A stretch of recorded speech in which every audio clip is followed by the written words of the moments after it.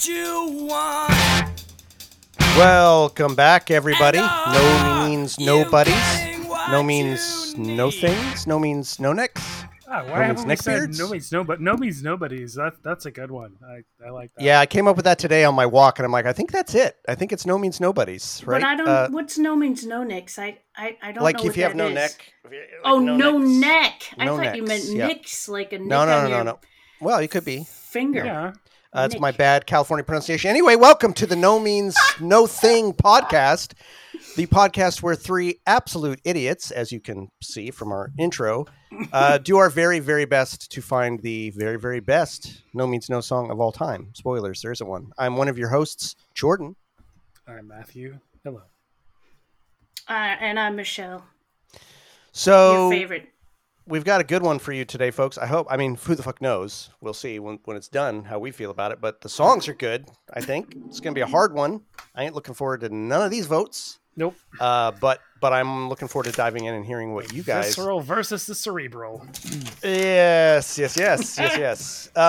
All right, but before we do that, you all know it, you all love it. I do too, because now I can actually sip this fucking drink that's been sitting here unsipped. I'm going to dive into my whiskey, and we're going to turn to Michelle. What you got today in your different house? That has a different background? I'm in a different house today. It's kind of flipping me out. I feel a little discombobulated. Yep. I'm pet sitting my friend's dog while they are in New Zealand, and they got a Princess Pie named Charlie. Oh, Charlie. So me and Charlie are hanging out for a couple of weeks. And I have tonight a couple of Guinness Zero. I'm going to have some non-alcoholic Guinness. And thankfully, these guys make it almost exactly like the real thing. There's two little problems I have with it. It's a little thinner, if that means anything. Yep. And there's a little bit of a sweet tartness that just... Which is I don't know probably what it is. normally there in normal Guinness, but it's counterbalanced by the astringency and bitterness of the I alcohol. don't know what it is. Yeah. But in any it's case, fucking malty as fuck. It makes sense. Yeah. It's great. But the other thing they do right is this. Did you hear the widget go off? There's a fucking widget in there. Cool. Oh, baby. And this Don't is need the also, booze for no widget. This is also a good sound too. That's this. It's Telling very you. similar to the real thing. That could just really be the entire podcast is just pouring beer. We'd have a different. If a John different was set, on it, but- it would be. Yeah. All right, Matthew. Well, yeah, do you being got? that I'm still dry. Not drinking the booze. So I decided, since it is September now, and it is starting to. It's still pretty warm, but starting to cool off. And like, put the air conditioner away. Hooray! And yeah, being that it's moving into colder weather, I decided to join Michelle and get a stout. I thought you had a Guinness. No. It's a stout though. It's from Athletic Brewing Company, which I think is like in Connecticut or something. I know what that is. And it's all out stout. Yep, I've had that nice. before. Alcohol is stout. Well, it's 0.5%. So a little bit of alcohol in here. So here, let's see how this goes. That does taste good, but I had a problem with what I smelled when I drank it. I think I've had it before on here. It smells like cereal. Huh. Well, it is cereal. I know. It's got barley and hops, and I don't know, but I sniffed it before I drank some, and it was like It's doing a pretty good cascade right now. No, it really tastes quite good, but I should try it again though. But Isn't that interesting though? I can picture things too that I really enjoy the taste of them, but they've got such an interesting scent that it just colors the whole experience. Yeah. Oh yeah, totally. I've had that. But that tastes good. That company makes some really good Ooh, it NA looks beers. good. It's got quite a head on that sucker. Yep. Yep. Yeah, they're not fucking around. Nice. So I So think they're in New York State or Connecticut or somewhere in that general region. No, that's all they do. That's all they make is non-alcoholic Nice. beers. That's good. Hey, you guys out there, what are you drinking? What do you got? Hold it up. Oh, yeah, nice. This is me pretending that I can see what you're drinking. What do you want, a kid Listen. show? I'll make it a little parasocial for a minute. So I just a little while ago, I went down to a couple weeks ago, I guess, went not a couple weeks ago, went to a show with my daughter's teacher, right? Cool Oh, guy. yeah, you did, Went to yeah. see Zoran. It was fucking great. Yep. And I was hoping to kind of bathe him in the baptismal pool of No Means No on the way down. So I put it on. I put on 0 plus. I decided, I'm just going to play 0 plus 2. I'm just going to play that album. Yeah. And so I did, and I asked him. I said, because we were talking about other stuff. He'd just seen the Melvins in town, and I missed them. And we, clearly this guy's like in the same realm as me. Right, This Bungle is fucking. I'm like, okay, maybe he just never. And so I started to play him. I'm like, hey, do you know these guys? He's like, yeah, I know them. And I was just like, my heart just cracked into. He did a meh. He did a, yeah, I know him. And I was like, oh no, oh no. So this is where I get parasocial. So did you kill him? I want to thank you, the person that's hearing this right now. Like seriously, you as an individual person with the headphones on or playing it wherever on the toilet, for being somebody who loves this band enough to listen to this podcast, because there's really something special about all of us that have found the fucking magic in this band. Because I'll tell you what, it's there, and it's okay when people don't get it, but holy shit, it's like when people get it, they get it. And I'm so grateful that a bunch of you fucking nerds have found this podcast and love it as much as we do, and give us an excuse and the motivation to come on and just keep fucking talking about this band, right? Which is a bizarre enterprise, but thank God there's enough of you out there. So to you in particular, yes, you, not Chuck, everybody else, thank you Poor Chuck. for listening. He knows we love him. Thank you for listening to this podcast, man. And thank you for being a total fucking nerd for this brilliant band. Yeah. All right. Your daughter's teacher there. I don't know. I just sort of, he might have mad them a little bit, but I've had people mad them, but then there's a reason. Like they haven't heard the right No Means No. They haven't heard that's it right. the right time. That's right. Somebody who's That's into those bands, I have a feeling like it's just a matter of saturation or a matter of context. That's my lacking. crusade is not over. My crusade is not over. Or We're clearly destined to kind of become friends. Like we were really talking about how, like he doesn't really have a lot of people to go to these shows with, but he goes to tons of shows. So this is my mission now to be like, all right. And next time I'm going to be very explicit about it. I'm going to be like, all right, dude, fucking, you broke my heart. Yeah, Tell me why you're not into this band, and let's fucking. I'm gonna die. I'm gonna dip you. I'm gonna dunk your head under the baptismal pool, and maybe not bring it back up until you beg me to let you bring it back up. So I'm not Violence. done, but it's funny how we've talked about this before. Like, what do you introduce in newbie, all that kind of stuff. But in the real world, when someone there's almost nothing else in the world that will quietly shrink me back into my soul, like someone meh-ing No Means No.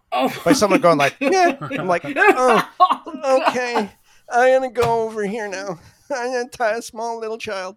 No. So anyway, there's that. Let's not belabor that anymore. Listen, That's why he called me to make the podcast, because he knew I was the exact opposite of that. I know right where you're at. I don't know why it's if this is appropriate to do right now, but I have been introduced to a lot of people seem to like it when we bring up bands that we like or are listening to. Yeah, notice that. Oh yeah, and this was kind of a trying not to make the story too long. I found out that they were coming too late to get a ticket.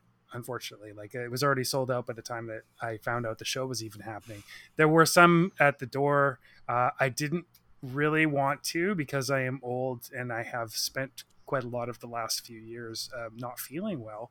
I sort of assumed I wouldn't want to be standing in line. I wouldn't want. It's an outdoor venue as well. I didn't want to sit through 3 bands to go and see the band I came to see. So, but it kind of rolled around, and I'm like, I could be at that show right now, and I actually have the energy. I could have gone. And that was kind of a nice revelation that since my surgery, that's great. That I would have had the energy to go. I didn't go.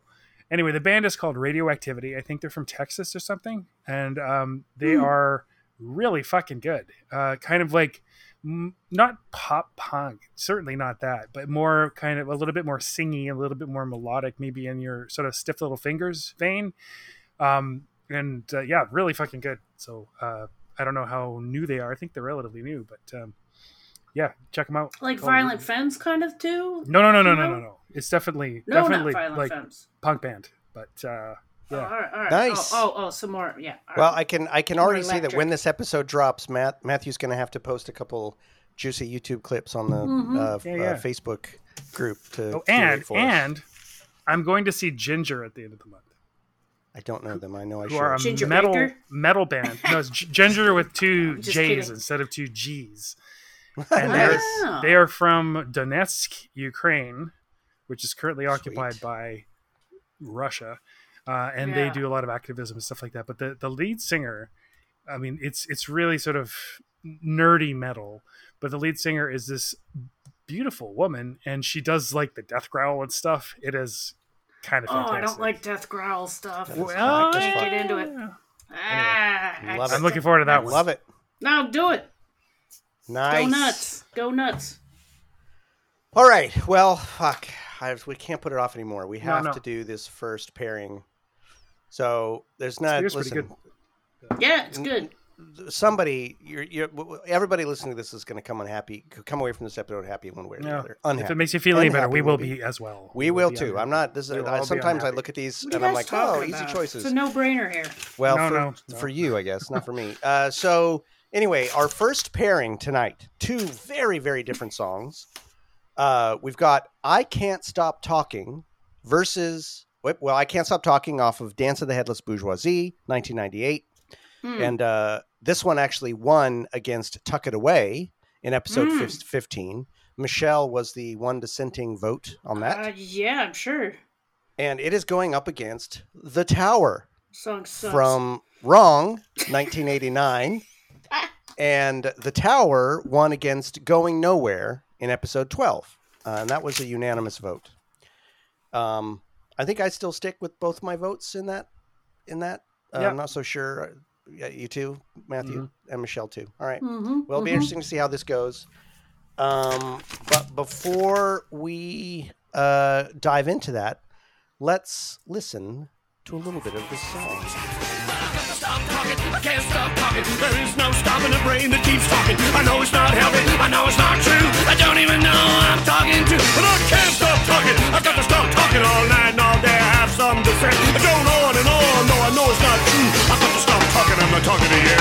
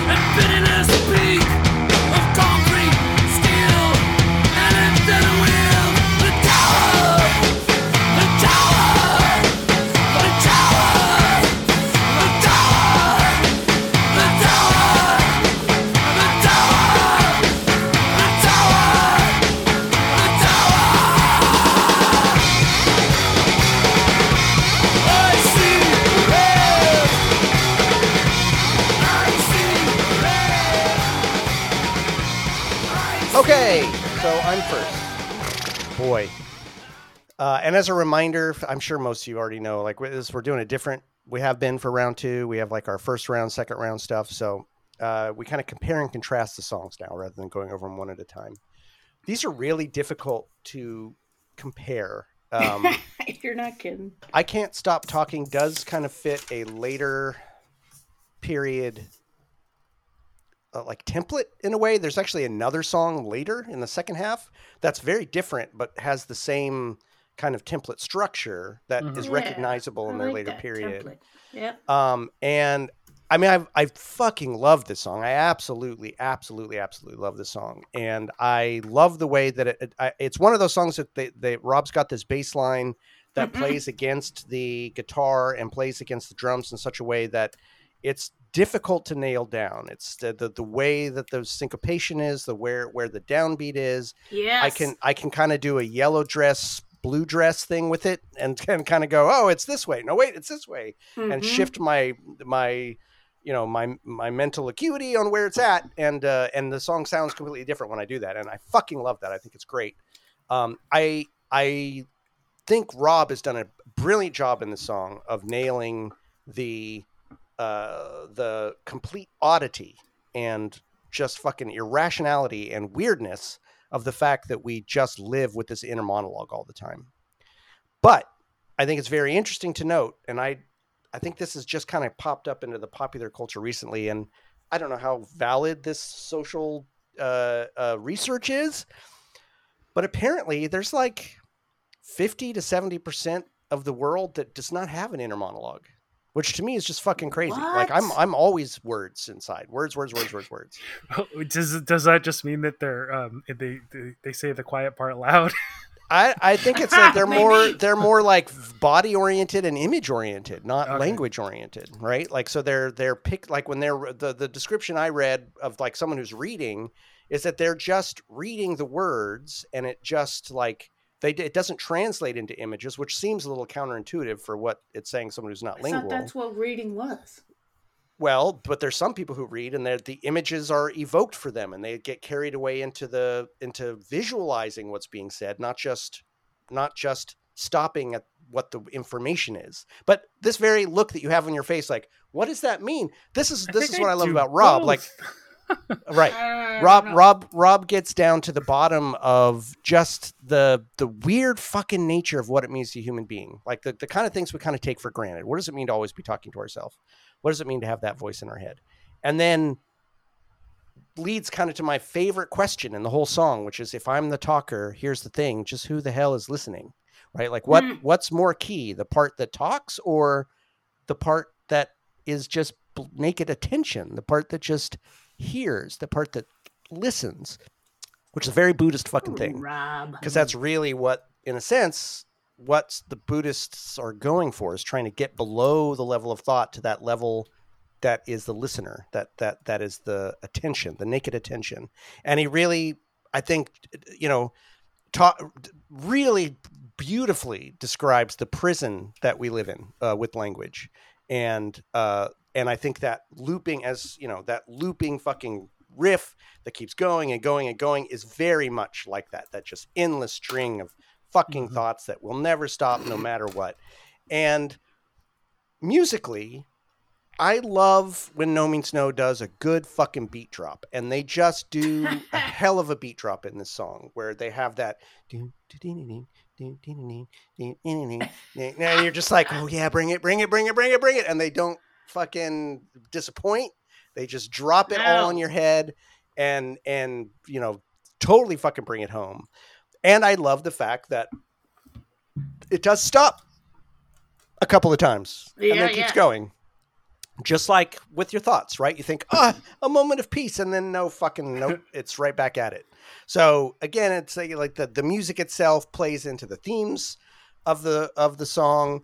I think, musically, I love the main riff. Yes, it's very repetitive, but it's really fucking tight and it's complex and proggy. This is a total fucking prog song. I think it's fucking great. And it's personal in the way, but not, it's ultra personal. It's about just the experience of being a human being, which I think Rob is just really fucking good at, man. This guy's thought Yeah. a great deal about these things, and it's funny. It's a funny fucking song. And it's the one time that I still treasure and am humiliated about the fact that I was I told the story already, but I was like saw a show one night where he had like a big preamble about it, and saw the show the second night, and as he was saying it, I was in the front row going like, "Don't stop talking, don't stop talking." Oh, that's right. And he looked down at me and he was Yeah. like, "This young man's read the libretto," and I was like, "Oh fuck, The libretto. I'm one of those guys." God damn it. Oh, that's Even when he's funny. heckling back at the crowd, he uses two-penny words. So yeah, I love it. And it's very heady thinking proggy song. Then we have something on the opposite end of the spectrum, a visceral fucking like hammer to the head and guts and groin, the Tower, which just is a powerhouse, this song. Yes. And, the 1-2 punch of It's Catching Up in the Tower is just a glorious opening to a fucking album. Loved that when Andy told us that Rob demanded that they slow everything down just a little bit after it had been recorded so that it sounded more menacing and just a little bit lower. So the whole recording of the music, like they lowered the pitch. They lowered the pitch so that it would sound a little more menacing. Yeah. And what's really interesting listening to the lyrics this time, there's a lot of tarot references in here for sure, particularly Crowley's tarot. And there's tarot imagery all over it. But knowing that Matthew found the actual tower or identified it, we've had that confirmed. And hearing Rob hint that there was a story around that tower that he wouldn't tell because it really kind of belonged to someone else, really made me listen to this song in a different way now. Like now it sounds, yes, there are these archetypal images, but I can also kind of pick out that there's something deeply personal going on. He's talking about a real, like the Tower tarot card is all about sort of radical, even catastrophic change. It marks really big periods of change in one's life, right? That's why there's this huge lightning bolt destroying this tower. It's like forces from above just fucking all your shit up, basically, which could be a good thing or a bad thing. But I wonder if, and I don't ever want to know, but it makes me think that this song is not just a song like that about something very archetypal, but that there was something deeply personal behind it. And now that I listen to the song that way, I can't help but hear it. Right. Something so strictly personal, right. Which actually gives it a lot more flavor. And I'm a little disappointed now that the image in my head of the red unblinking eye is not of a massive, world destroying eye. It's a fucking blinking radio light, right? Like I'm like, oh, it's probably the red blinking radio light is the red unblinking eye, although that blinks. So who the fuck knows? Right. But those two images living side by side, there's just a lot of frisson, and it's more interesting to me now to kind of think of how Rob was probably taking something deeply personal that had happened that was very affecting, but couching it in these very archetypal terms and using the tarot, which we know he was kind of studying at the time in one way or another or interested in, and merging those two things together. I don't know. It adds a lot of power to it. I think it's fucking great, doesn't it? Yeah. And musically, Mystery. I mean, come on, this song is just fucking so good. It's not like their most complex, like bass lines or anything like that, especially coming off of It's Catching Up, which is actually really, I think, smart.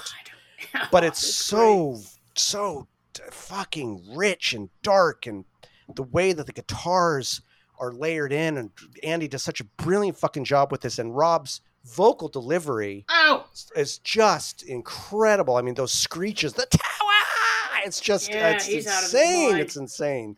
He's out of his mind and sends me out of my mind. So I think the Tower is a visceral masterpiece, and it certainly tees up that first half of Wrong as just an absolute masterpiece. Pinnacle.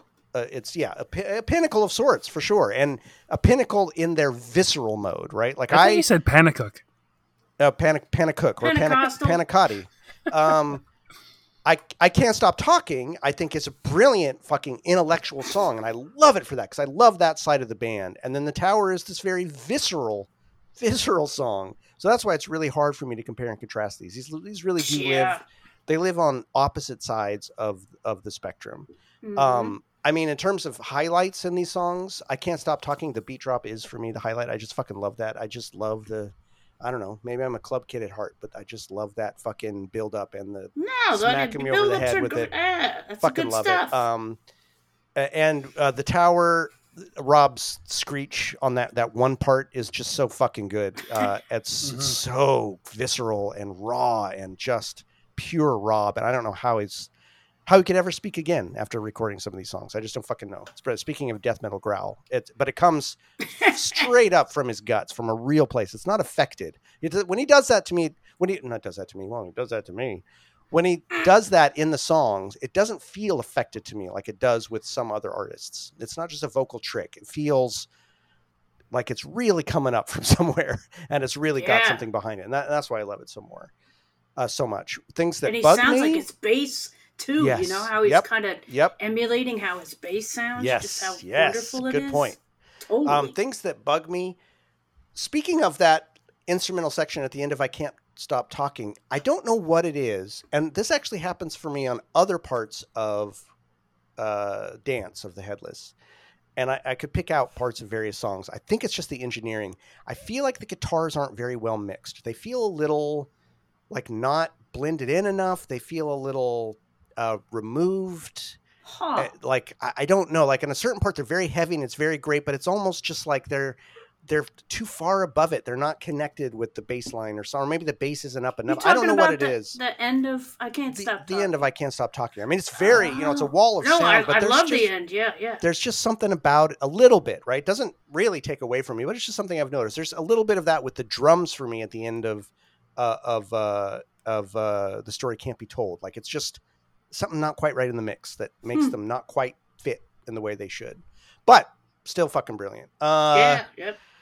So, I don't know. I mean, I think in terms of like really analyzing these songs, it's hard for me to do all that again because I really went into these songs before. I went back and looked at my notes. I'm like, I already said everything I have to say about them. Like I don't need to.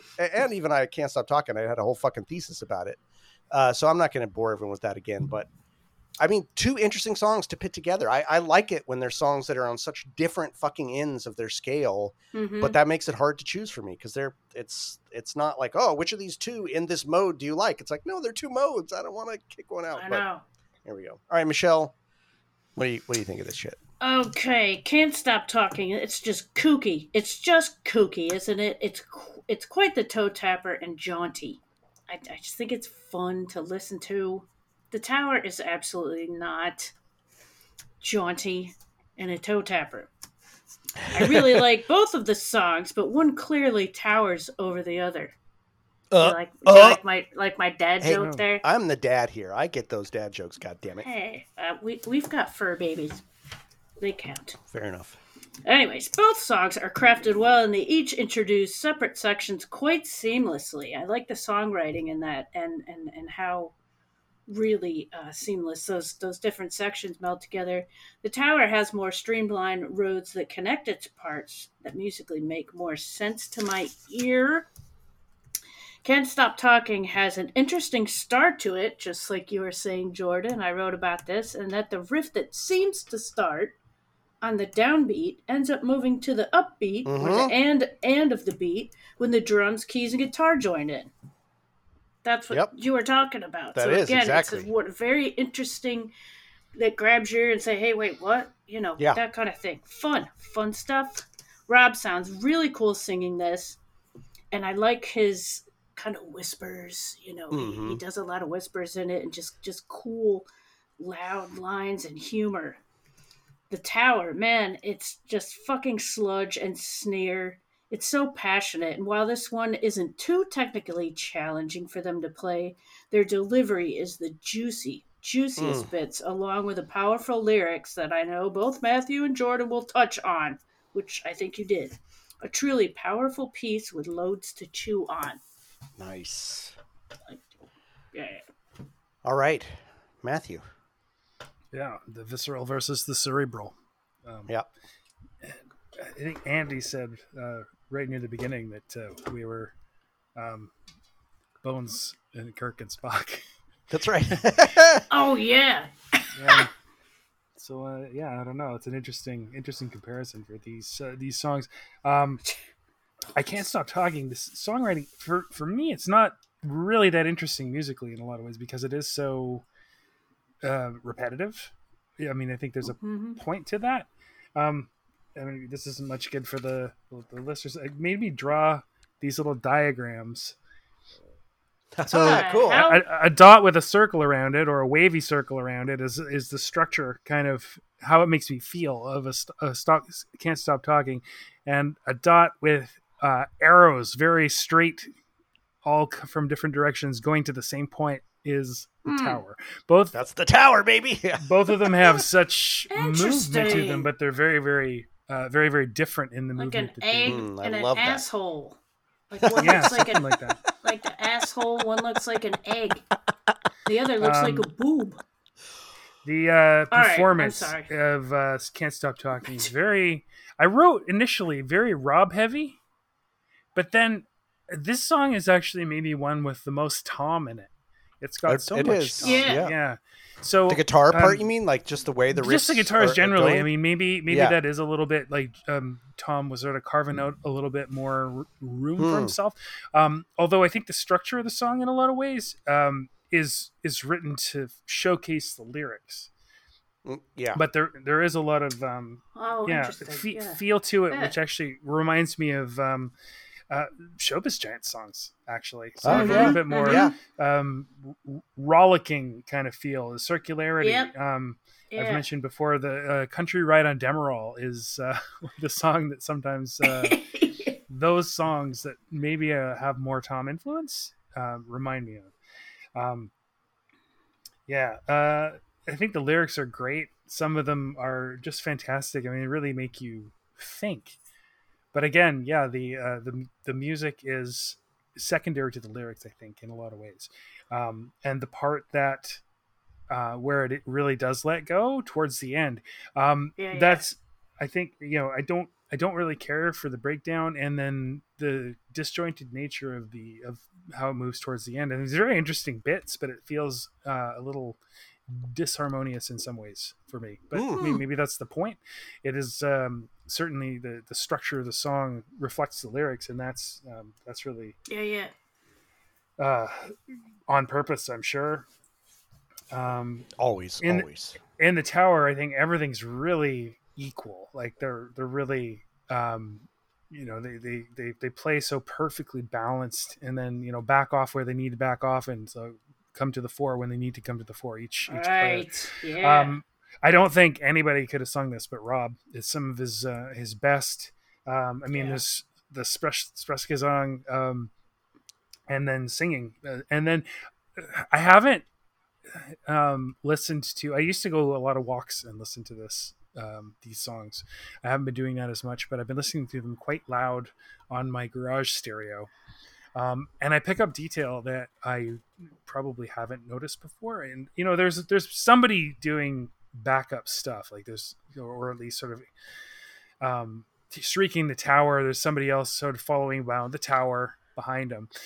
Some stuff, I don't know whether it's an effect on Rob's vocals or whether it's somebody else, probably John, just screaming, and he's getting picked up by the drum mics.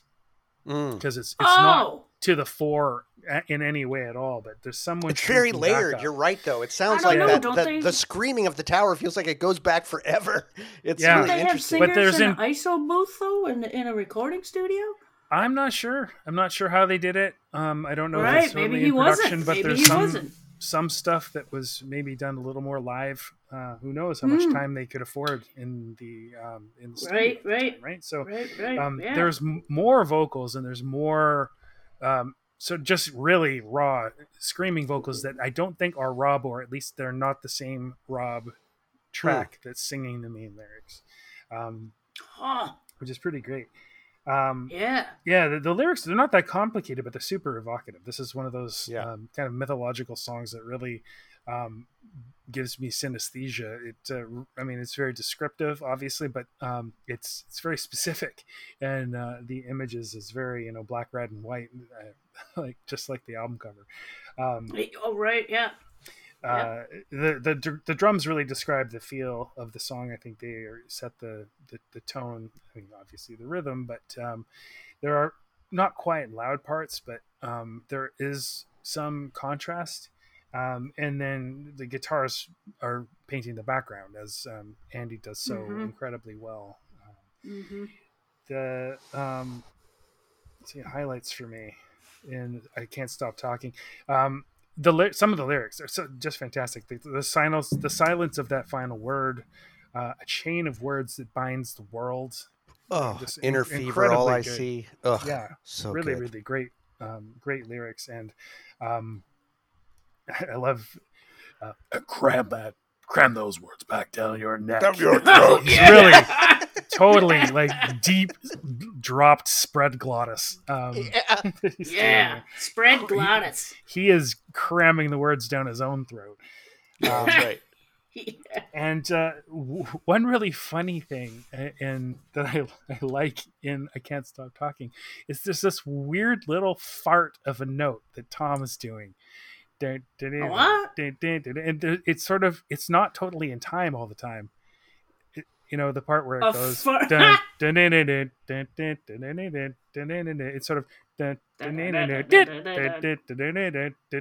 right. It's very silly and very funny. It's like Mario. And, like that stupid thought that comes to your head unbidden. What do I really like about the Tower? I think just the rawness of the vocals and the playing. It's just like an open fucking wound of a song. It is just how incredibly passionate and muscular it is. It is like a roiling mass of tentacles of a song. Just fantastic. And at the end where they just slow down and slow down and slow down, it's like somebody who's incredibly angry that's beating somebody to death, and they're not running out of anger, but they're getting tired. Yeah, right. Hey. Dun, dun, dun, dun, dun, dun. And the way it moves into fucking what's the name of that song? God damn it. Fuck. We're all I blanking. Need Lunch. I know, Yeah. but what's I the Need Brainless Wonder. Brainless Wonder. Brainless Wonder. The way it moves into Brainless Wonder is Oh my fucking God. gorgeous. Yeah. Yeah. If there's anything that fucking wonder. that is difficult for me about the Tower, it's just that it really is better chasing. It's catching up, I think. It is. You need the two. Yeah. They play off, and to also Brainless Wonder, like the three of those together. True. God, There's such I a know. brilliant statement, and they all hit different yes. important Yep. notes about the band so well, and just show you. That's why, like, when Russell sat me down, put the headphones on, and those are the first three songs, I'm like, what the fuck? And then it goes into Tired of Waiting, and it's like, no, what are you talking about? What is this band? This is not a real thing. This is not real. God, I just remember sitting in the park with my boyfriend, listening to this, staring at the tape player, just like, what the fuck? Probably one of my favorite recontextualizations of all time, though, Matthew, was you bringing the picture of that tower to connect the personal to this song. That was so fucking great. That was so fucking And then great. you asked Robs if that was the Tower, and you said what street it was on and everything, and he said, he knew. And to hear that there's a real story there, it was great. Oh, man. Anyway, we muscled in on your shit. You got anything more, No, Matthew? that's it. All right, so second round. First of all, I wanted, one of the things you said, Matthew, I want to back up. For me too, it made me realize that you talked about that this song was very evocative for you. I think visually, for me, this is probably one of their most visually evocative songs. This is the one where when I close my eyes, there are all sorts of images that pop in, to the degree that there were a couple of times when I was trying my hand at like animating, which I never got far because I didn't have the patience. This is what I wanted to do. I wanted to make the Tower. I wanted to make a fucking cartoon, animated like thing about the fucking Tower, and I would just spend all this time visualizing what was going to happen. It's It funny you just should say lived that. in my head that way. Did you have the same? Well, no, it's just I think it's lost for me is visually it's a side scroller. I'm not much of a video game player, but it's that the same, could totally be. Yeah, it's the same series of games. Lost is the side scroller, and the Tower is a first person. It's definitely first person. What the And fuck yeah, is a side scroller? What is it's this? like one of those like Mario games where you're running along and you're going side to side, and Yeah. Okay. Anyway. Side scroller. Gamers know. Strange you don't. So Are these songs representative of No Means No as a whole? Well, I think they are in very, very different ways. I think I Can't Stop Talking is very evocative of their very fun, proggy side and of Rob's utter genius at being a lyricist and at how, Matthew, you talked about how this was how the music really serves the lyrics in this. And I would absolutely have to agree. And I think that's also sometimes very representative of a portion of No Means No song. Sometimes it's to serve the meaning of the words. And I do think that while it's very repetitive, that very much serves the theme. I mean, it would be dumb to have a song about the nature of being trapped in the circle of thoughts and not have it be a song with a riff that was on a constant loop. It would just be like, well, then it would not be as effective. Like that's how the song suits the theme, by having that looping fucking fuck. And and at the very beginning, Michelle, you talked about kind of backing me up how it's got that interesting, the way that the nature of that riff changes. It makes me pay attention. It brings my attention into the song, right? It brings me into myself because I'm like, what is that? I can't quite grasp it. Just like when you're really turning yourself inward and noticing that you have thoughts, it's that same sort of like, wait, instead of just being stuck in them.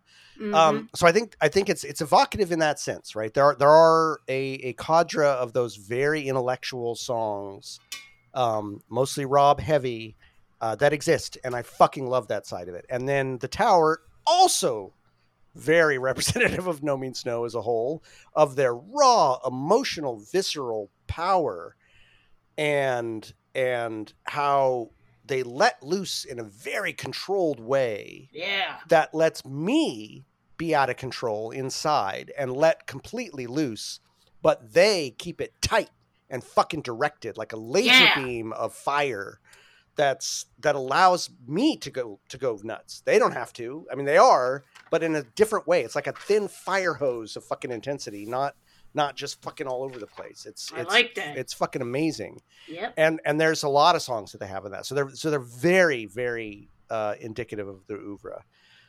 And would I introduce newbies to either of these songs?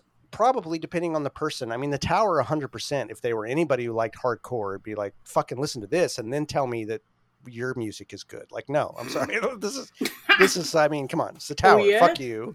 I Can't Stop Talking with a different kind of person. If they weren't necessarily someone who was into hardcore, but I wanted to tip them into this, you could play this for somebody who wasn't a punk, didn't love that kind of music, and they'd probably go like, oh, that's fucking really interesting. Listen to that.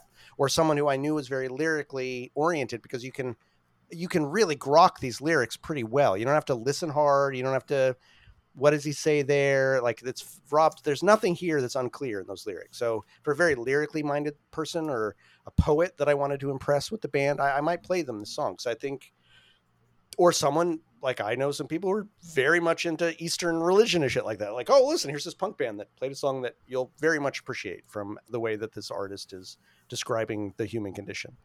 So I think for different newbies, I would play these songs. Would either of them be my first choice? Probably not. I Can't Stop Talking, although it would be in there as in my back pocket. The Tower, would be a more like, oh yeah, let's fucking listen to this. This fucking kicks ass. Just because it's so visceral, and you don't have to listen to the words to get it. All you have to hear is the Tower shouted over and over again. So I think that they're both worthy songs.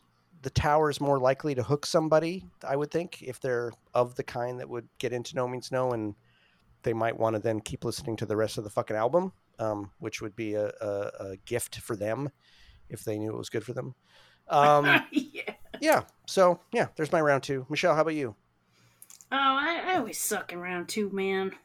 Well, listen, are they representative of No Means No as a whole? Well, yes. And would you introduce them to a newbie? I know the questions, but I just have a hard time answering them. I'm certainly not going to answer them just like the way you just did, which was very cool and very interesting to listen to. No one wants to hear me again. Not yet. All right. The Tower, is that pinnacle No Means No? Fuck yeah. You can't get any more. The power in that song is so good. It's so distinct, and it's so in your face, and I fucking love it. Can't Stop Talking, I think, for their later material, I think it's a pinnacle part of their later material, and it's a great song. Yep. Yeah. Nice. And that's all I'm going to say about that. The first part of the second round. All right. Well, that's And the intro to somebody. Do I do this now? the what? The The intro? newbie. You talked about the newbie stuff. Yeah. This is another one I have a hard time with because I'm always thinking that people listen to music like I do, and nobody listens to music the same way. Nobody looks at art or does anything the same way as That's yourself does. So I don't know. Would I play the Tower for somebody? Yes. To just hear the onslaught, to hear the God in your face, it's amazing. Can't stop talking. No. I've used this line before, but if I was having a dinner party, sure, I'd put that on, or for just some light-hearted type It's dinner party, no thing. means no. Dinner party, no means no. Yeah, no you means go. no dinner party. All right. Yeah. Matthew, how about you? Round 2. I don't think it's particularly representative. I can't stop talking is what I'm talking about. Not particularly representative. It's representative of a certain kind of No Means No song, but I don't think it predicts what, if it was the first song of No Means No's that you heard, it probably is less predictive than if you heard The Tower for the first time. It's like True. Yeah. So you sort of, I think, The Tower is maybe more. It'll lead you to expect. You'll probably get more what you're expecting, and maybe that's good, maybe that's bad. I don't think that I Can't Stop Talking is. I think lyrically very representative, thematically very representative, but I think in terms of how lyrics focused it is, I don't think it's necessarily the most representative No Means No song. Whereas, The Tower is very anthemic. I think in terms of Anthemic. Good their word. oeuvre, the oeuvre of No Means No. It would be hard for me to say. Everybody seems to know. People who don't know No Means No very much or very well always seem to know Rags and Bones or The Tower, and I don't know which of those songs is more important on Wrong, but I think those are probably the two most important on Wrong.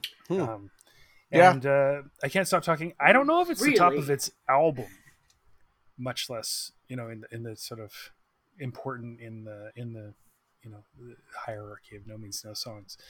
I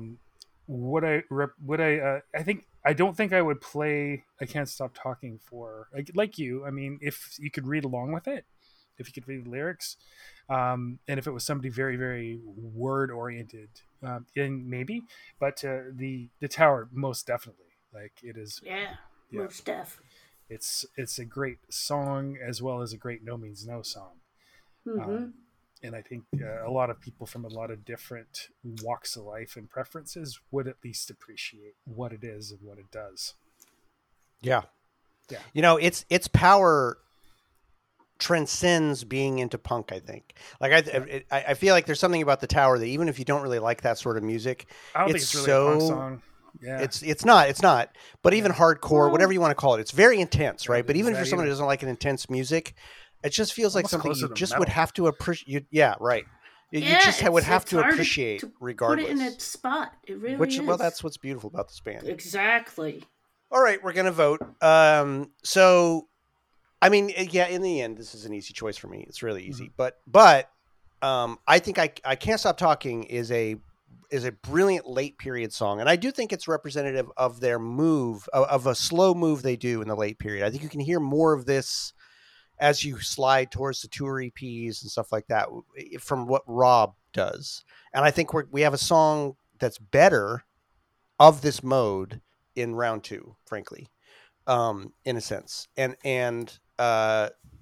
so in that way, I do think it's kind of representative, and I think it's fucking great. And I do love it on this album. It's not the highlight of dance for me, but there are some lowlights on that album, and this is not one of them. I do really like it. I think sequencing wise, it's pretty great. Anyway, this is like I'm talking in a 30-second segment instead of just voting. My vote is for The Tower, which is a fucking masterpiece. So there's that. Michelle, how about you? I'm voting with you, baby. The Tower all the way. Yeah. Matthew, how about you? Oh, me too. I don't think there's any contest here really. The Tower. No. I the really Tower. The Tower. I mean, in terms of what I Tower would put on for myself, I don't know that I Can't Stop Talking would be in the top 30 to 40. But it is for me. I think I probably like it better than both of you, but it's not the Tower by any respect. It ain't no Tower. No. It's great live, I have to say. I can't stop talking. It's fucking great live. That's a fun fucking song live. Yeah. All right. So anyway, the Tower wins. It's going to go into this ephemeral round 3, should it ever exist. We'll see about that if we can keep our fucking thing going. I mean, I want it to. I'm just saying. It's hard to even imagine a round 3 keep at our this sticks point. on the You ice. could have a boxing round. And I Can't Stop Talking has had duct tape just put over its mouth and stuck in the trunk. So what are you going to do? Cut off its pinky, call it stinky. So Oh, God. we are going to move kind of straight into round 2 because guess what? Nobody's sending the shit. You know the last time we got an email? Nothing. You know the last time we got an email? It was someone telling us that we'd forgotten to read their email from a long time ago, which, by the way, we appreciate. Did you do that? We did. We read those too. Right. They were fucking great. And you know what? I'm not going to shame any of you. Yes, I am. But, you know, it would be nice if you guys wanted to write us, you know, because it's kind of like our egos get a little hurt if you don't write anything in. So I would just really like it, write us. If you could, you know, just, I don't know, put your key things on the keyboard, write us an email, and just do whatever. You don't have to, but fucking do it. Just whatever you want to do. I don't really care. You don't have to do it, but just write us an email. You can write us at nomeansnothingpodcast@gmail.com. Write an email. And if you just do it, we'll have something to read. You won't have to listen to this fucking bullshit every time. Write us an email. Just do it. It's not Chuck. He's written us a lot. I love it. It's great. I want to hear from some of the other people. Chuck, write us again. Why don't you write us? Yeah. We haven't heard shit from you in a long time. Somebody send us something. You got the cops to show up at your house. Fuck's sake. We got to have them. We got to have this segment. What are we going to do in this segment? And our kind of icebreaker questions are your no means no origin story. What does no means no mean to you? And if you have a story about no means no or related to no means no in some way that is personally relevant or significant, then tell us that. Write us anything else if you want. I mean, if you sent us those things, send us in. Yeah. Anything. Feelings that you had when we recipe. booted out your favorite song, or the little dance that you did. Describe that when we advanced your favorite song. Just give us an email, please. No means nothing podcast @gmail.com. It don't have to be long, right? Here's one of the things I suspect, and this is just me. The submissions have been so. I was going to say, the submissions have been so fucking good. You might say like, oh, I can't, right? How am I going to write something? Do not think that. You know who else thought that? Every other fucking person that wrote in one of those things. They almost all started with like, well, this is going to suck, but, and none of them did. No. So, and I know I have castigated them before, but you know what? If you're listening to this podcast, your fucking English is better than whatever the fuck you speak for us. Exactly. So fucking chill. Exactly. Your English is awesome. Jesus Christ. Exactly. And if you haven't figured out already, Matthew is very good at pronouncing foreign countries, foreign cities, foreign words. Names, so don't worry about that neither. And listen, it doesn't have to be some... It doesn't have to be some monumental story of fucking putting a band up in your house and seeing them in your sister's pink bedroom and all that mythical shit. It can just be from the heart, right? Like you're listening to this band because you love them. Just sit down and like maybe for yourself, like, well, let me see if I can just write why I love them so much. Let me sit down. Why do I love them? Let me see what comes out when I just sit at a keyboard and write this shit, or talk, even better, talk into a microphone for a little while into my phone about why I love them. Don't worry about how it's going to sound. Don't worry about crafting it for us. Craft it for yourself, and then send it to us. So tell us about the time you were running around drunk like an idiot after the No Means No So, and you slipped in some goose shit, and you fell in the pond, and then you got out and you slipped again, and everybody laughed at you. And later on, you passed out under a truck and shit yourself. Couldn't find the shirt you bought. That's right. Yeah. But whatever you do, just fucking do something, man. We need something. We need you. We need you. We're not asking you for money. I'm not setting up a Patreon. I'm not doing any of that bullshit that other podcasts do. You know, all I want from you, I don't want your money. I just want your fucking contributions. Yeah. That's it. I want your stories. I want your stories, because this podcast is about the whole fucking community, not just us three nerds. So there's that. We're going to start calling people. We should just start phoning them. We should. You know what? I'm going to start calling out, like, we've got this great Instagram like a bunch of people, there's Facebook phone numbers group, all on these there. kind of people. I don't There's even want to phone do that. numbers I'm on going to there. start calling you out by name. I'm going to start saying like, hey, what's your fucking story? Yeah. Why don't you fucking send us something? So Oh, that's yeah. a threat. Get That's a their threat. handles. Their Like, on handles, right? Instagram I'm might going be to start being different like, from all right. Yeah, what's your real fucking name on story? this You're up deck. Now you're called out. You don't do it. Anyway, I'm probably not going to do that. Did we ever ask Rob these questions? Have I ever asked that before? Wouldn't that have been funny to have Rob? What does no means no mean to you? Boy, that was hard. Wouldn't we that have been fucking funny? We didn't have much time to ask Rob questions. That guy was already I don't queued up. give a shit. I'm asking for a second episode right here now. We should ask him those. Yeah, we'll ask him. What's your no means no origin We're lucky story? to get one. Well, we I got was that. born. We did get that. So listen, does any of the two ZUs needs a little pee-pee break? Or how we doing? Yeah, I'll probably be more comfortable. All right, why don't you take a pee-pee break? You're gonna go spend a penny? I'm gonna take a little pee-pee break. We'll be right back. See you. All right. See you in a second, everybody. Bye. All right, our urine is drained, and we are back for round 2. Some of us are liquidated with our new drinks. I got nothing, but that's all right. And we are going to start with another killer second set, a fucking banger of a set. So our two competitors creeping over the horizon, flames blasting from behind the mountains. First up is Metronome off of Sex Mad, 1986. And of course, infamously, beautifully on Live and Cuddly, 1991.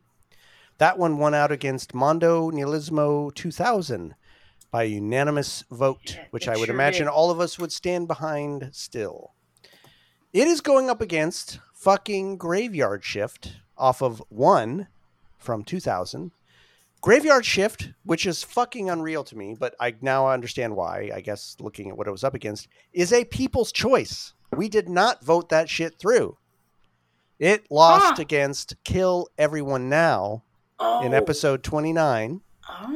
And Matthew was the single dissenter on that. He was a Graveyard Shift guy, and you and I were Kill Everyone Now, which actually I would probably still stand behind, but that's a hard one. That was not easy then. It wouldn't be easy now. That's fucking hard. Right, yeah.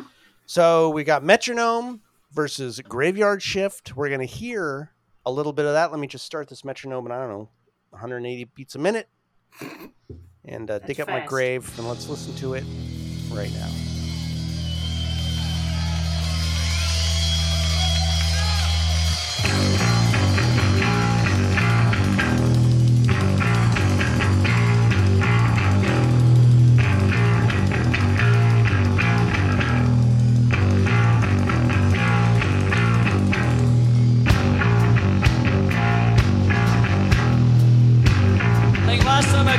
This song, I said it was about trying to fit round pegs into square holes or something like that.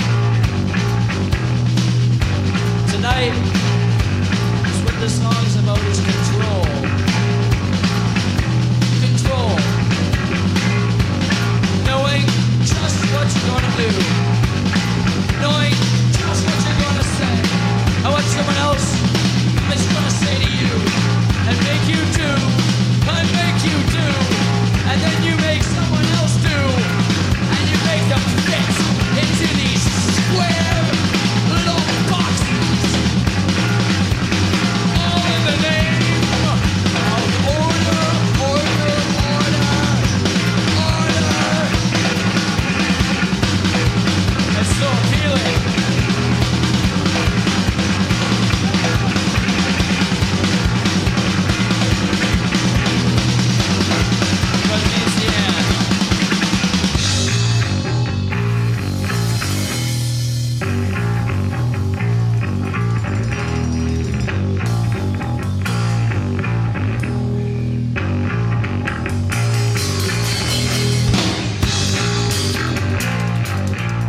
Steady. Yeah. Steady. I like the Graveyard Shift.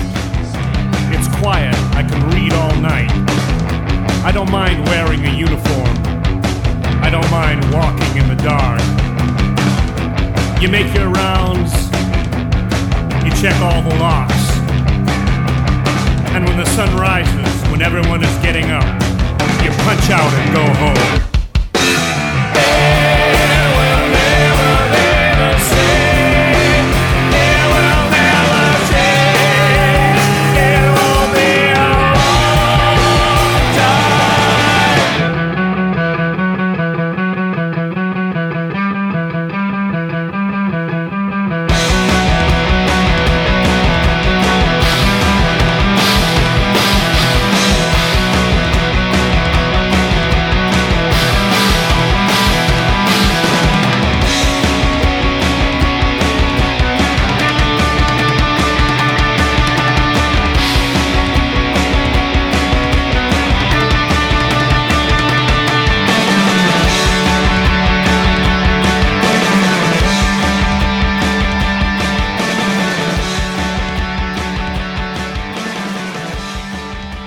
All right, Matthew, regale us with your... Fuck this. Yeah. Fuck this Yeah, one. What fuck hap- this, right? Fuck this. This choice. This Oh. choice blows. Yeah, I don't like this one. No. Nope. Nope. Nope. A favorite from the early days and a favorite from the latter day stuff. Fuck it. It's yeah. All right, I'll do my best. I don't know whether I've decided yet. Me neither. Well, let this help you. There we go. Oh, I want to jump out of my skin and be free. So, Metronome is possibly one of the most infectious. It's one of the songs that makes me want to move around the most, and it is just so precise. I mean, they kind of go in and out of a little bit looser, and then they just lock right back into the groove. And when they do it, it's just like you have pulled your Aston Martin onto the freeway or something. It's just like zoom. Aston Martin? I don't know. You kind of need something classy. Yeah, exactly. AMC Pacer, man. That's how I'm getting on there. AMC Pacer. Okay. Yeah. I don't think that's I going to be love quite those as cars. smooth of a ride somehow. I don't care. I love those cars. Remember that orange one we saw? Oh yeah, up in the woods. Yeah. Yeah. There's no guitar in this song, but it is still so fucking Andy.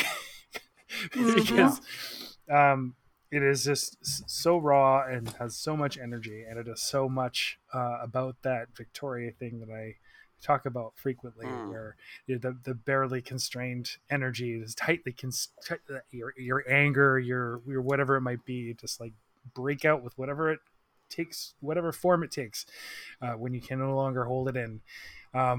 And this song is about the process by which you hold it in, and somehow it is so tightly contained, but there's so much energy contained within that laser of a song. I like that. Laser. Yeah, it's I like that. utter consistency and constancy, and yet it's still got the quiet and loud bits, and tension, so much tension. That's what I know. There's a lot of kind of new wave-esque action to this song, as well as it's dance music. It's like straight out of late 70s funk bands or something like that. I love the lyrics, and when they are perfectly rhythmically matched to the music, that's fantastic. Yep. And then you got Graveyard Shift. Metronome is very, very visceral, very, very, but it doesn't evoke visual stuff for me. It involves movement stuff for me. Graveyard Shift, again, is painting a fucking tapestry.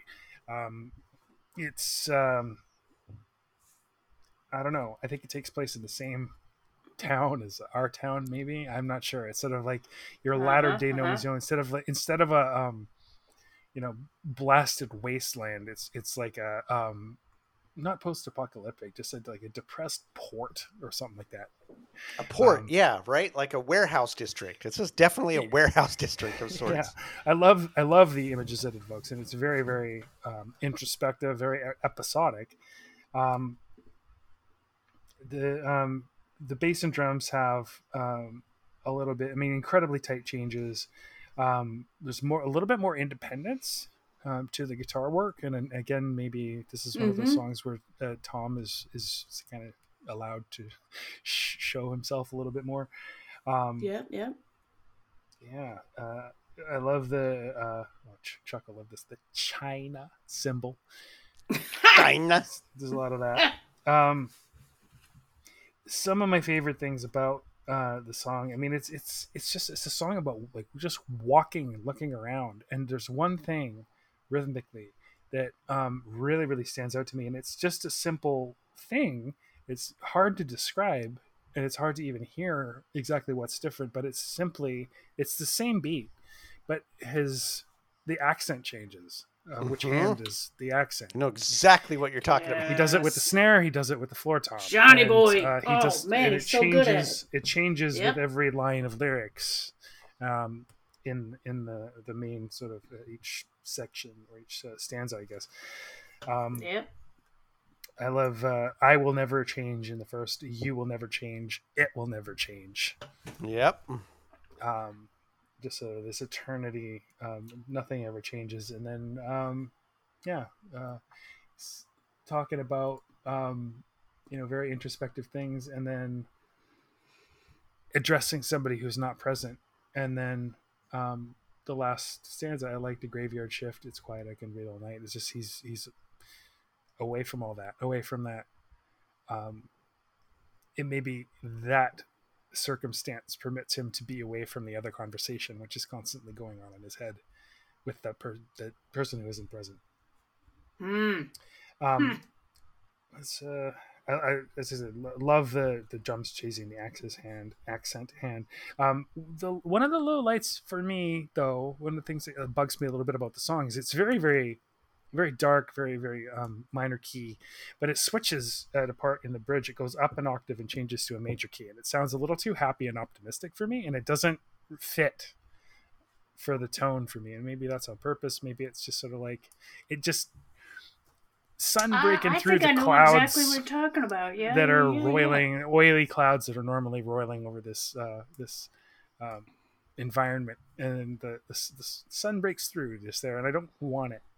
Well, he was walking by the vending machine and saw Snickers hanging half the way down. Yeah, it could be. That's when he got his Snickers. The highlights of Metronome, just the way they just lock in, and it's just like into a slot. It is just a metal ball rolling in extremely high speed. I love the echoing vocals, and then this really, really backgroundy, kind of a little bit eerie, and then Rob's vocals are much more close up. The banter in the live and cuddly version is just so fantastic. I mean, he's telling a story, Christ. but it's also totally matched up with the music, and the whole preamble in that version. I mean, it's just so amazing that they just like John is riffing, and it's quite a bit longer than the album version. But the banter in time with the music is such an amazing skill. It is a skill. You're right. I always talk about like John is an absolute master of drumming, but particularly the hi-hat. He is just genius hi-hat playing in this. Absolutely fucking crazy. Fucking unreal. Yep. Yeah. And yeah, I don't know, just both of they're so of their period. Yeah. And so perfectly like evocative of the times in their body of work that they came out in. So anyway, very difficult to compare, very difficult to think about casting one into the outer darkness. Seconded. Oh no! All right, Strangey, what you got for us? Metronome, man, what a riff! The sick delivery of this is truly mind-blowing. The heat slowly gets turned up, and I'm all there for it. I've probably heard this literally about 1,000 times. Yeah, right? But it's still... I probably have. That is a lot, right? Yeah. I don't know. Whatever. It doesn't matter. I've heard it a lot, and it still gets my hairs standing up. Yep. John is the king of this. And as one of you said, I think during the first round, he's directing the whole thing. I think it was you, Jordan, how John's really the conductor of this one. And here I say, he does some amazing, terrific hi-hat work in here. Fuck. Yep. I had to watch a live video of this. I had to watch the live video to be like, how the fuck did he did it? That's two drum tracks. There's no way. Then I watched the live video. I'm like, nope. He just did it. It's just there. Fucking hell. Okay, speaking of watching a video, in my homework of this, do yourself a favor and watch, this is for Graveyard, by the way, watch the live 2012 A38 Rocks live video. Yeah. of this. Post it on the Facebook group. Try to remember. Like, do that. Oh, okay. Yeah, Or I'll send you the link. Can you? I can do it, well, yeah. No, can you? Because I suck at that shit. No, yeah, do it. I I'll put in happy the to wrong do it. thing or some shit. Yeah. Yeah. So for Graveyard, there is a fantastic live show of this, and they're all killing it. Robbie sounds great, and the camera footage is awesome sauce. There's even a camera. All right, Over you want John. to talk over fucking John? Yeah. They And have you that. can They have that. see- That great ghosts version, right? Ghosts of Time, where it's over John. Oh, I my love god! it. Yep, that's the same. That's from the same concert, dude. I know. That's what I'm yeah. saying. Like that whole fucking concert is unreal. It's unreal. man, I want that yeah. on DVD or fucking No, Blu-ray or it's some shit. it's great. And John in the beginning, he's stands It's up. the most professional and they've he's got ever a been beer. filmed. Yep, it's a really some smart fucker put a camera above John, which was just amazing. Graveyard doesn't have tons of gymnastics, but man, did they sound kick-ass playing this. Rob is much higher up on the neck in some parts of it. Did you guys notice that? Where he's just way up at the top, which I don't really think of or see very much from him. Tom sounds fantastic, and his parts mirror the bass a bit, which I usually like when in the Andy area in the Andy era when he did that too.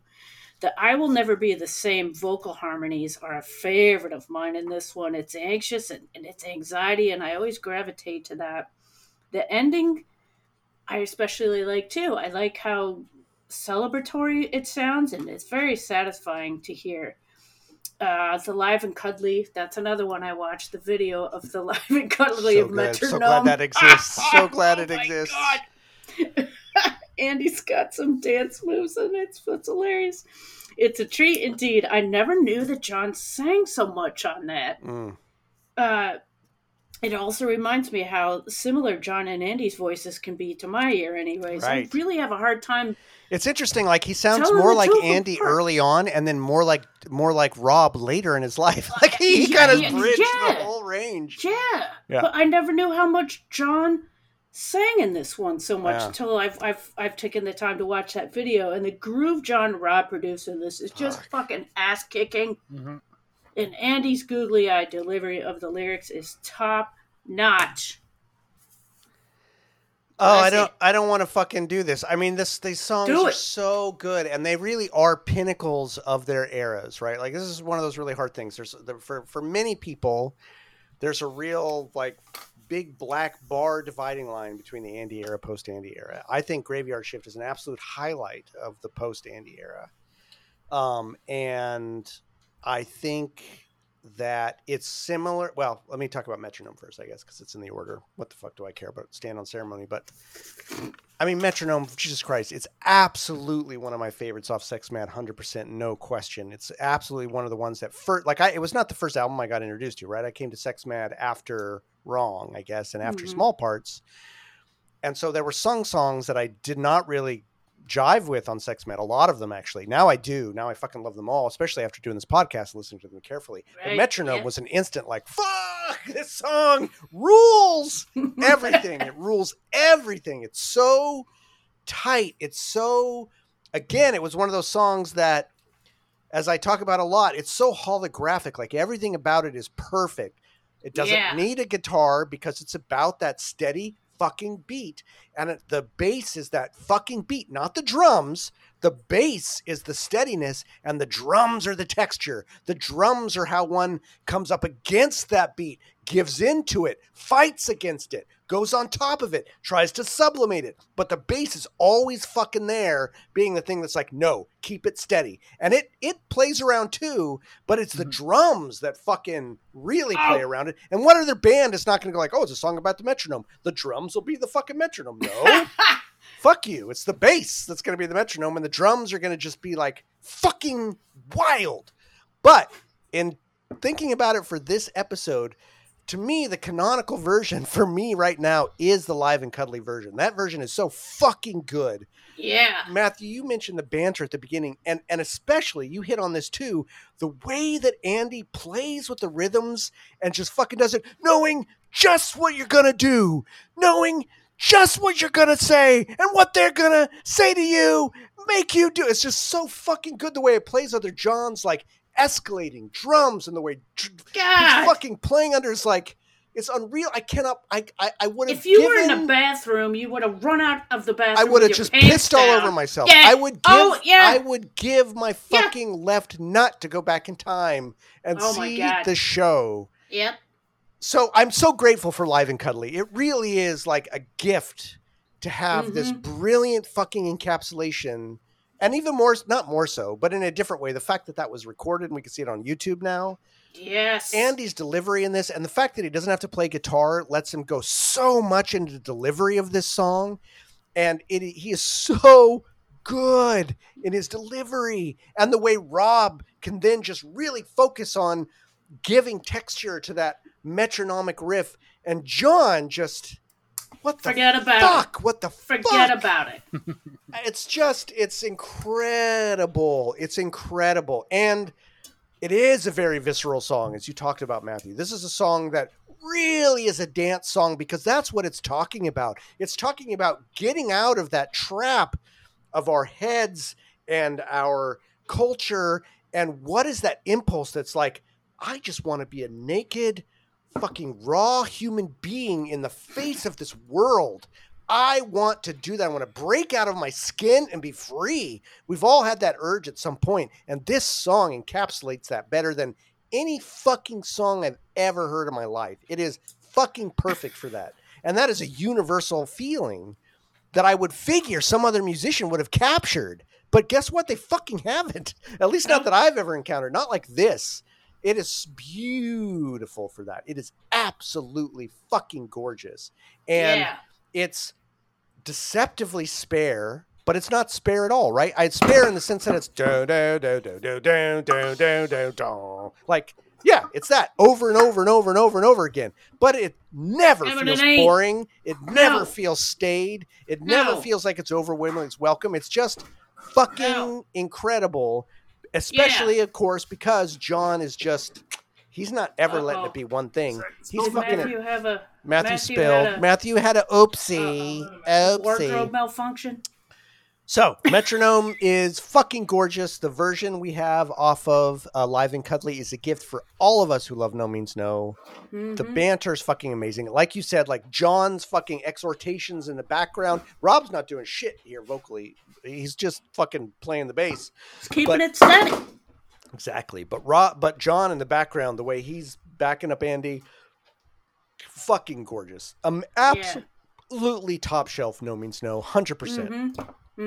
Graveyard Shift, also fucking top shelf for me. This song is so good. This song is in that same mode as, I guess not in the same mode. It has similarities in its structure to me to Can't Stop Talking. It starts with a riff that goes one way and then changes. Is it da da da da da da da da da da, or is it da da da da da da da da da, right? And it can go either way. So it's kind of just like the Can't Stop Talking. It starts me with a like, wait, where am I? Where I am, and then the rest of the riff comes in and recontextualizes it. It's very Rob speaking into the mic, right? He's very much like speaking into it, and it ends with an epic fucking beat drop. Like all the parts, if you were map it out, they're mapped the same fucking way. Very different tone though. Very different tone. I think this song is so fucking good and so emotionally resonant. I don't think, to me, it's a very intellectual song. It is in its way, but it's so emotionally resonant, not in my body, but in my feelings. It's, this is something I'd highlighted before. Matthew talked about it. The way that he's very I focused in the first stanzas, very you focused in the second stanzas, and very it focused in the third stanzas. He mentions it. I like the Graveyard Shift. It's right. Like he mentions it in the second one a lot more. And the way that this song is a song about both isolation, disconnection, but also reflection and the need for connection. Like, again, it's a very personal song in a certain way. Like, I'm not saying it's personal about Rob, but it sounds like it's a story that someone's telling that's very personal, but it's that because it's diving into something very universal. or at least universal to a certain segment of us, right? The sense that how we replay these exchanges with others in our heads, how so much of our relationships with others exist only within ourselves and not really in a relationship to them. We have more of a relationship to other people in all the shit we think about them all the time, all the conversations we replay with them all the time, than we ever have with actually that person. People exist for us far more in our own heads than they exist in our actual interaction with them. We've spent infinite more time thinking about them, going over what we thought about them, going over what we said to them, going over what they said to us, than those fucking conversations. And this song encapsulates I thought I was that. the only one that did that. No, it's all of us. And this song is about that. This song is about both the oppressiveness of this, but it's not just oppressive. And this is why, to me, Matthew, that ending where it sounds where it does go up into the majors is key, I think, because this is not just it's not talking about that as just an oppressive thing. This is almost some of the joy of being a human being, that time we spend with ourselves to really reflect on our connection with other people. And that end, I don't think it's ironic. I like the graveyard shift. It's quiet. I can read all night. To me, that's a really, like, as an introvert myself, it's like, no, this is me. It's okay that I like to go to bed when everyone else is waking up.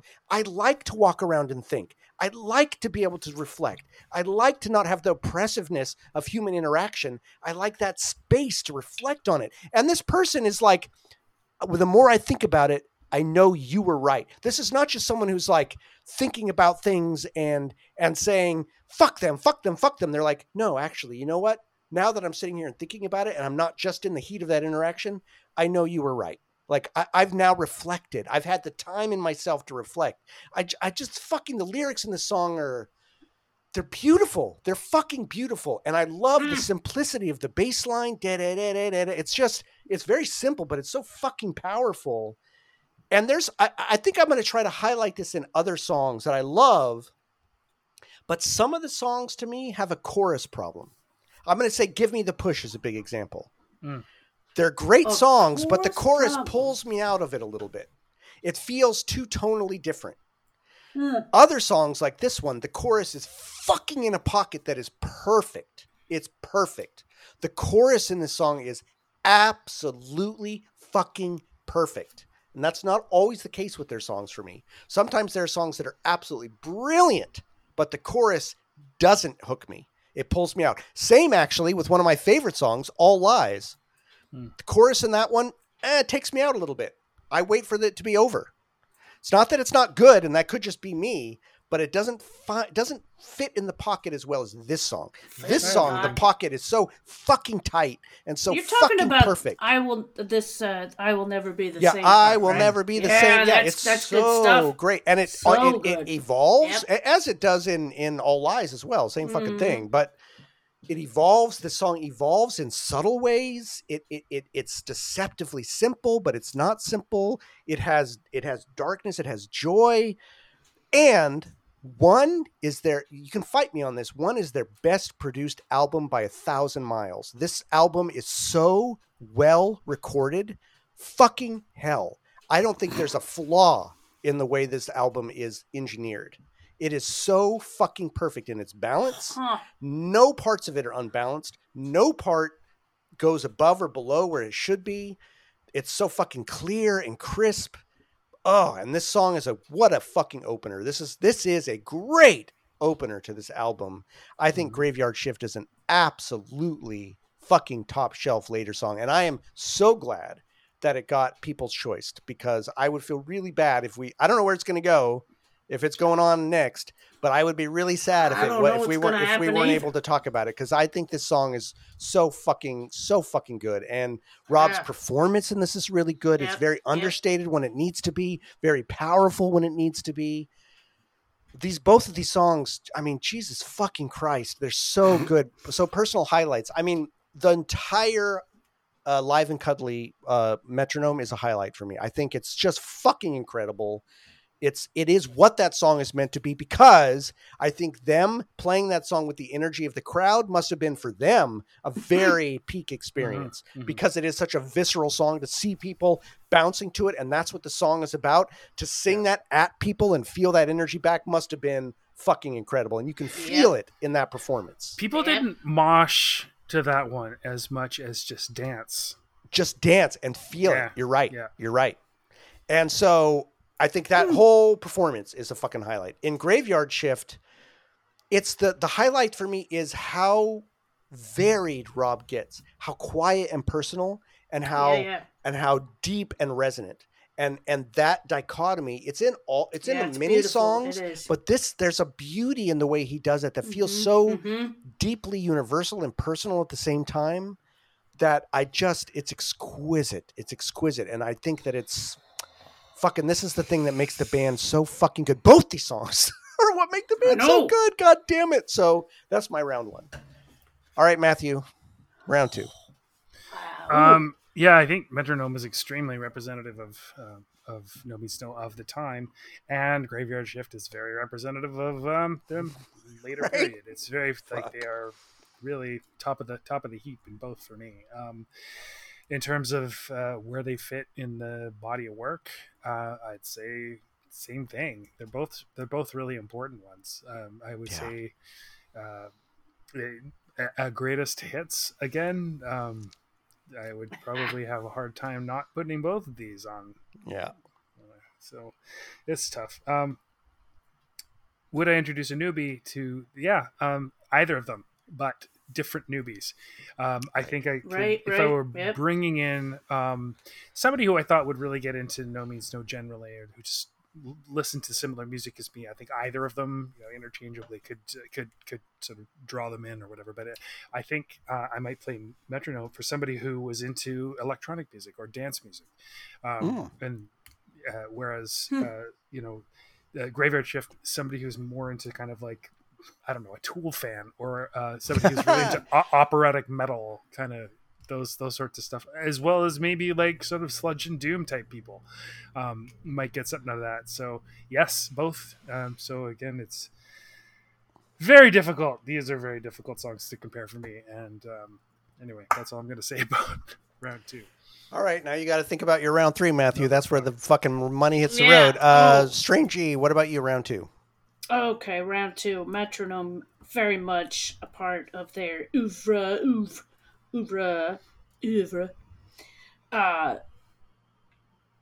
Just a highlighted piece of precision and power, and it never gets old. It never fucking ever gets old. Graveyard, it's again like Matthew said. I want to agree with very much what Matthew said in this whole section here. It's a great song of their later time period. It's so interesting, and it just showcases the talent that they have. Even when the song's not over the place and showing off with these great shit, they still have a lot of their heart in it and a lot of their mind, and it's just really interesting, full, digestible, great music. Intro to somebody, both of them, absolutely. Metronome is a sit down and listen to this one. Graveyard Shift, probably a sit down and listen to this, but it's all right if we get talking about something, because again, I'm not really much in. Sadly, my ears aren't focused on the lyrics, but the lyrics are very good with the music that it's written. So when you listen to the music, you can't help but hear the lyrics and realize that they're very intertwined and powerful. And that's my round two. All right. Wet lettuce. That was wet lettuce. It's not at all wet lettuce. I agree with. I totally agree with what you said. With what both of you guys said. I think both these songs are representative in different ways of different periods. I think that's the best way to put it. Is that they're very indicative of different periods. Metronome is really indicative of a certain strain of their earlier period, almost like the distillation of what came out of Mama. Like that's like a fine wine of how they carried that bass and drums part out of Mama, but added Andy's energy in, like, because as you said, Matthew, it's a very Andy song, even though he's not fucking in it on the record at all. Like, he's just not there at all on the recorded one. What's he fucking doing? Wired. But it still has that energy, and so to get him up front on the live version is fucking a masterpiece. It's key, and of course, why wouldn't they do that? And then for the later period, Graveyard Shift is a pinnacle. I don't know if it's the pinnacle, but it's a pinnacle. It's so fucking good, so beautiful, and it showed, like, a lot of people talk about No Means No in terms of how complicated they are, what their great musicianship. All of that is true. We talk about that all the time, but they don't have to be doing somersaults to have power. Right. They don't have to be somersaults to be emotionally complex and to hit me in very complex ways. That's what Graveyard Shift shows me. Like, it shows me how fucking powerful and subtle they can be, and touch different parts of me in ways that are incredible, absolutely incredible, you know. And so I think, they're both representative in different ways of different eras, and they're totally different kinds of songs. So just like in the first round, they're, you know, it's hard. They're different scales. I don't want to fucking vote. Would I introduce a new me to both of these? Absolutely. I have before. These are both fucking great songs. I think, you know, there's all sorts of situations where these would play well with all sorts of fucking people. These are top shelf songs. These are top fucking shelf songs. Neither of them should go, and it's really sad that they're up against each other and not some of the bullshit that we had last week. So, well, why do we have to vote? Can't we just like fucking nope. These are the rules. These are the rules, Matthew. It's fucking I'm Sophie's putting you in the hot choice here. seat. What's your fucking vote, sir? I'm looking at you. Difficult. I've definitely listened to Metronome far more because it's an older song. Graveyard Shift is. It sort of gets inside you a little bit, doesn't it? I kind of wrote that, you know, cerebral versus visceral, and they're both actually. Now that I think about it more, I would say that Metronome definitely grabs you by the guts and the balls and the butt and the dance moves. Graveyard Shift doesn't do that, but it's very, very powerful regardless. Like, you can totally, you know, imagine standing on a mountaintop and just like opening your arms to the wind or something like that while listening to that song. Both incredibly different. I think I have to vote for Graveyard Shift. Oh my god! Oh fuck! Because Michelle. Because I think it's a better complete song somehow. Wow. Yeah, I can't believe I'm doing that. I can't believe I just did that. Well, it's too late to change now. Michelle, he can change his mind if he wanted to. Michelle, where are you at? Well, I'm going to change his mind for him. I'm going Metronome, baby. Team Metronome. All right. Not a garden gnome, a metronome. Fuck. Jordan. Fuck. I got a tiebreaker. Fuck you both. So, Jordan. Metronome has been one of my favorite songs forever. Like, I just fucking love this song. I just love it. I fucking love it. In my 20s, this would have been like a no-brainer. I'd have been like Metronome, 100%. I'm 51 years old now. Graveyard Shift's the more mature song. Graveyard Shift is a song from someone who's had a lot more experience. It's not just the youthful railing against being stuck in the strictures of what people tell you. It's a song that really sits in what it means to be a fucking human being. They're both brilliant. And there's part of me right now that wants to save Metronome because I've loved that song fucking forever. But I'm not going to. I'm putting Graveyard Shift through. Oh, God! Fuck. And I hate it because I want Metronome too. And there's no more People's Choice. This is not, it's gone. And that makes me so sad because Metronome is gorgeous. But I think I just threw up in my mouth. I have to do Graveyard Shift. Oh, a bunch of people just got real pissed. But a bunch of people got happy because they were real bummed that we voted out Graveyard Shift. Let's not forget probably the Graveyard majority Shift. of the people are probably like, I don't know what I would have done either. I know. I mean, let's remember Graveyard Shift was a People's Choice, so there's a bunch of people who are going to be happy it came through. They loved it enough to vote for it. And also, I feel like there's been a real, even for myself, a real bias on early era stuff. And I think Graveyard Shift is such a great period, late period masterpiece that I can't not let it through. It has to represent. There has to be those. They have to represent. And while Metronome's really hard to sacrifice on that altar, that kind of tips the scales for me. So anyway, fuck, that was hard. I'm not happy about it. And I'm not joyous about this. It's not a joyful reunion. No. You guys done fooled me. So the Tower is, of course, glowing red, its eye casting its glow upon all of us. Well, I Can't Stop Talking, as we heard, finally did fucking shut up. Metronome, unfortunately, someone reached out and just grabbed that little gnome on and stopped it dead in its tracks, which hurts my heart. Gnomes have rights. And Graveyard Shift is still wandering the halls with its light.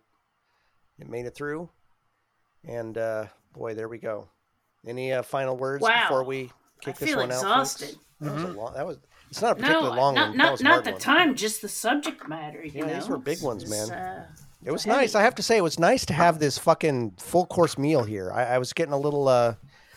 It's not that all the songs we haven't talked about are good, but they weren't quite as meaty. This what was are you talking meaty about? shit. There's some doozies in there. There were, but this one's a meaty ass episode. This was a 3-course meal. Yeah. All right, everybody. Well, thank you for listening once again. And I specifically am talking to you listening to this right now.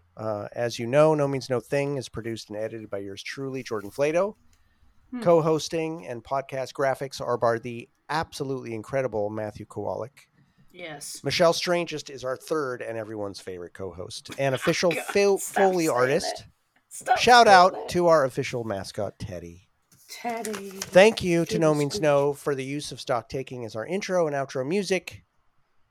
The end is nothing, and you begin with nothing much.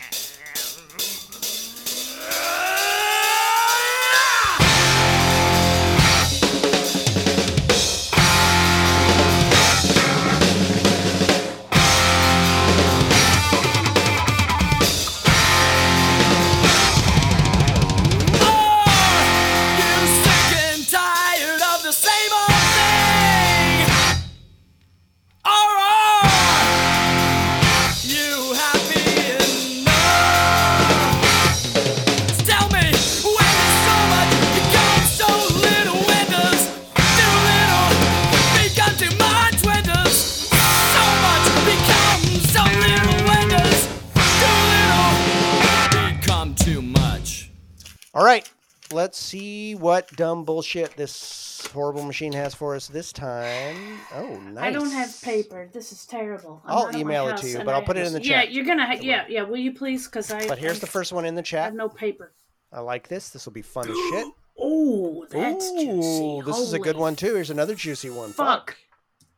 That's fun. Oh, those are going to be good ones. That's a good one. I'm pretty happy about these. That'll be fun to talk about. And we are going to have a guest next week, everybody. So that'll be fun. We'll get to hear their thoughts on these as well, which will be really fun. So stay tuned. Glad you stuck with us. If you did, I don't know how many people listen to this shit, but also just a little reminder, fuck off.